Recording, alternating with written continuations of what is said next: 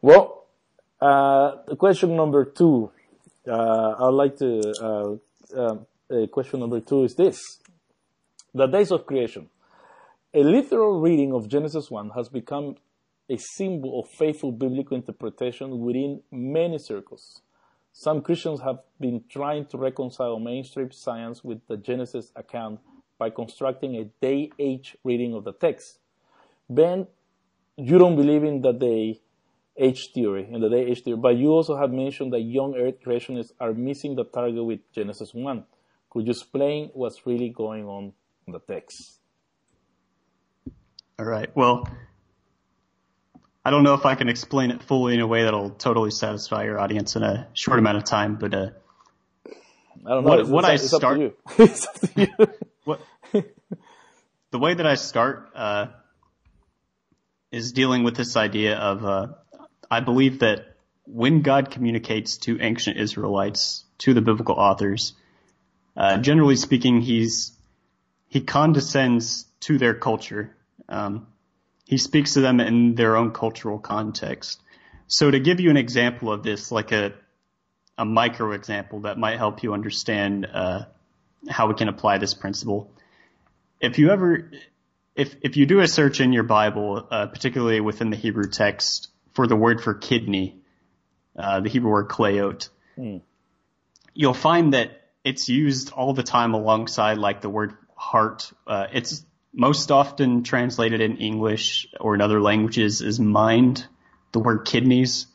So you'll have Passages where someone will think with their kidneys, essentially. Yes. And so, one example that I pulled up, there's probably a dozen in the text, but Psalm 26 verse 2, you have King David and he's praying, "Oh Lord, test me, try my kidneys." And, you have people translate it as try my heart, weigh my mind, that sort of thing. But the text literally says in the Hebrew, Lord, judge my kidneys. So it's not just the ancient Hebrews that spoke this way. There have been articles published by medical historians showing the ancient Egyptians, for example, when they made mummies, they would make these canopic jars, and they would take the vital organs that the person needed for the afterlife, and they'd shove the kidneys in a jar. And just like the movie. Yeah, just like the movie. Yes. Same thing in Mesopotamia. You have this language of people thinking the idea is that kidneys are kind of the seat of consciousness shared with the heart. So what I'm getting at here is, like, if it doesn't scare you or disturb you that God would reveal this psalm to David, and he would allow him to say something like, "God, test my kidneys, search my kidneys." If that doesn't destroy your faith in the inerrance in the inspiration of the Bible, then I think what I'm about to show you, you'll be all right with that too. So I will be right, but not many people. Right. I don't take this assumption that whenever God speaks to an ancient Israelite, that he has to be scientifically, technically precise. I don't take this assumption that Genesis 1, for example, contains coded astrophysics and that it's all scientifically exactly precise. I think there are very particular purposes, especially Genesis 1 is written for. It's written as a theological polemic against other ancient Near Eastern creation accounts. It's written in response to the Babylonian exile, to the fact that the Jews have been deported from their homeland, and they're theologically just terrified. It looks like this god Marduk is stronger than their God Yahweh. So when it comes to the 7 days of Genesis in particular, the question that we have to ask is what's being communicated with this idea of 7 days of creation. And to start with, virtually all scholars, I've never encountered a single Old Testament scholar that does not believe that the 7 days of creation, they refer to a temple building process. So every scholar that I've ever seen believes that Genesis 1 represents God creating the world as a cosmic temple, essentially. when you read temple building texts within other passages in the Bible, they contain one-to-one parallels with Genesis 1 with how the cosmos is set up in that text. And what we find is, so for example, when Moses is building the tabernacle, it's spread out across numerous passages, but primarily Exodus 40. The tabernacle is constructed in very clear 7 different stages that break apart naturally in the text. And then Moses ordains it within a 7-day process. When Solomon constructs his temple, this is crazy. It's 1 Kings verse 6, or not 1 Kings chapter 6. He constructs the tabernacle in 7 years. The temple was then dedicated during a 7-day festival that fell in the 7th month of that year. This is in 1 Kings chapter 8. And then Solomon gives a speech during the dedication of the temple that includes 7 petitions. And then just like in Genesis, God comes to rest in the temple, to reside in the temple, once it's finally inaugurated in this 7-stage process. So the next thing to draw attention to is the fact that this isn't just ancient Israelites that use this 7-phase building process for a temple. So, for example, in Sumerian literature, we have what are called the Gidea cylinders. They recount the building of a temple for a king, Gidea, which is inaugurated with a 7-day dedication feast for the temple. In the Ugaritic text, which I think I've been referencing these a lot already, I think that, it's probably my favorite parallel. There's a Baal text where Baal is building his temple. It's in KTU 1:4. And can you explain essentially Baal build? Can you explain what KTU stands for? Because this is the second time you mentioned it. It's German. It stands for the Ugaritic alphabetic text. Ah, okay. In German, okay. Because I never heard of it. That's why I said, oh, this is something I've never heard of. So yeah, that's the German term. But what I'm getting at is that Baal builds his temple very clearly in 7 days. His own temple where he resides. So interesting, because if Baal built his temple in 7 days, then Yahweh builds the whole universe or the whole earth in 7 days. So it's a much more powerful God in a sense, eh? Right. And Yahweh is doing this. It's extremely clear in Genesis that Yahweh is building the universe as a temple as well. So the point that I'm getting at essentially is that the 7 days of Genesis, I don't think that they're primarily intended to communicate this sort of literal scientific information about the material formation of the cosmos. Rather, what's going on is Yahweh's communicating this idea after the exile that the whole universe is his temple and he resides over all of it.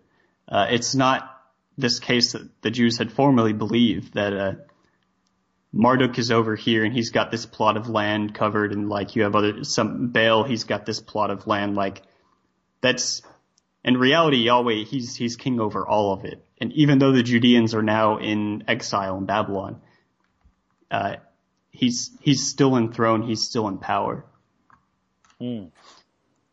Which goes against the ancient Near Eastern and also some Roman times, that when a people is defeated, their gods is also defeated. Exactly. And if I wouldn't say this if I hadn't read the text directly, but if you read texts about Marduk, like he was taken very, very seriously by the ancient Babylonians. There are texts that come close to almost enthroning him as not quite a monotheistic god, but they attribute him titles of all the gods, and he's like this huge warrior deity that's alleged to have created the earth. So you have to keep that in mind. He's the one that created the cosmos in Babylonian cosmology. So when Judeans thought that there was no way that the temple could ever fall, because they had prophecies that said, God would never let this happen. He would never let David's dynasty collapse. And when it did, it looks like, oh wow, Marduk is stronger than Yahweh. So this is it generated a very clear theological crisis. Yes. And you have all sorts of texts. You have Ezekiel, you have, in my opinion, the editing of Genesis 1 and a couple of other passages in Genesis where they're very clearly responding to this theological crisis and trying to make meaning of what's just happened historically. I don't think that they're necessarily that they care so much about velociraptors and the literal, like, how many millions of years old the earth is. That's not, if you read Genesis 1 alongside other ancient Near Eastern creation texts, like, it's very clear that's not what's going on. That's not what the author of the Bible is particularly interested in. But there are other things too. I'll leave off the question with this example. If you look at the way that Genesis 1 is ordered, so we moderns, we really freak out when we read Genesis 1 because there's so much that seems strange and almost kind of nonsensical. Trees are created before the sun. Yes. You have, on days 1, 2, and 3, you have evening and morning. God creates light and he separates the light from the darkness, but the sun isn't created until day 4, which doesn't make any sense. So one thing that the promulgators of the framework hypothesis, I do not buy that hypothesis, but one thing that they did get correct that most Hebraic scholars do accept is that you can do this if you just get a sheet of paper and try this at home.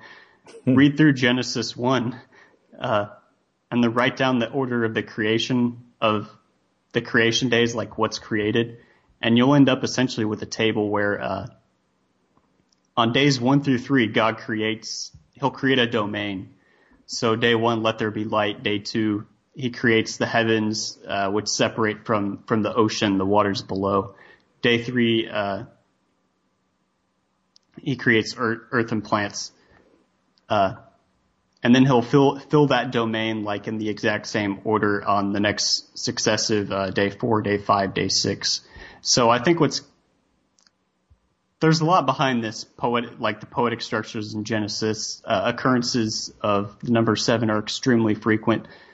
Like if you count up important words in the creation account, they occur in pairs of 7. Like the creation account in Genesis 1 is absolutely genius in the way that it's constructed, and in terms of its patterns, in terms of its 7 structures.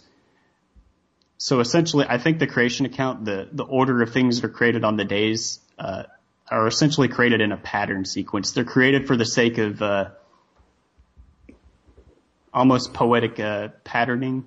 In Hebrew, you can pick that up, but not in English or Spanish. But in Hebrew, when it says buhu and tubuhu and yes, which is the purpose of a good commentary. You'll pick all that up even if you don't read Hebrew. But I think for hundreds of years, Christians have been so anxious about why is the creation account, like the days are ordered so strange and all of that. Why do you have I think you have like birds created before insects and just odd things like that. And I think the reason is essentially because this is an ancient Near Eastern creation account. It follows the standards of ancient Near Eastern creation accounts, and it's ordered. The creation account is ordered not so much literally, but it's ordered in terms of a poetic structure, in terms of just so it internally coheres in a way that's symmetrical. And also, the issue is that a lot of people think that they have to be 24 hours days or else God didn't do it. But like you said, the light was made before the sun. So how do you measure a day? That's the issue. How do you measure a day? And how is that in Scripture the day can be 1,000 years? So it's just and the thing Peter in the Psalm is just giving us an example of time, not necessarily 1,000 years. But how do you have an opinion? I think an ancient Israelite would have taken the days as literal 24-hour periods, but I think it's besides the point in the text. Essentially, like just how Baal, when he creates his temple in 7 days, the text isn't talking about he created his temple actually in so many millions of years. Baal created his temple in 7 days. That's what the text says and means. But the point of the 7 days, the point of the passage is not so much focused on the days, but the theological messaging that the days communicate. And from my perspective, just like in the Bible, when God tells David, I judge your kidneys, I see the thoughts in your kidneys. The point of that passage is not to teach you about kidneys. It's not to teach you about physiology. Because we know we don't think in the kidneys. We don't think in the kidneys. Right. That's not the point. So it doesn't bother me that you have the understanding this sort of distribution of meaning. Correct. No, I mean, that's interesting because yes, day is used as a measuring stick just to tell us, to give you, is the framework. It's a framework, not actually the point. It's a theological framework, an ancient theological framework that was standard for creation accounts. It was just part and parcel of how you do a creation account in the ancient Near East. So in a sense, like again, I like to finish up with this, like you said about this, all the scholars that said, it's not that the Israelites or Jews, if we are going to take Genesis to be edited in the exile. I mean, I'm being more critical here, and I want people to hear this. I mean, I want people to hear this, that it's not in my case, it's not that I don't believe that the oral tradition didn't start with Moses. I mean, I do, but the written text, more or less, comes from the exile. They're trying to come to grips with what's happening to them. So the issue is that it's not that the Israelites are copying or plagiarizing other things or other cultures. It's their culture. It's their cosmology. Right, and the cases where they do copy other cultures, I guess, it's almost always polemic. It's almost always, oh, you say this about your God, we're going to take that from you because we like it and apply it to our God. Look, he's better. That's sort of a mindset. Like the Cloud Rider. Yeah, like the Cloud Rider. Yes, yeah, that's another one. Anyway, well, that's good. I'm just thinking.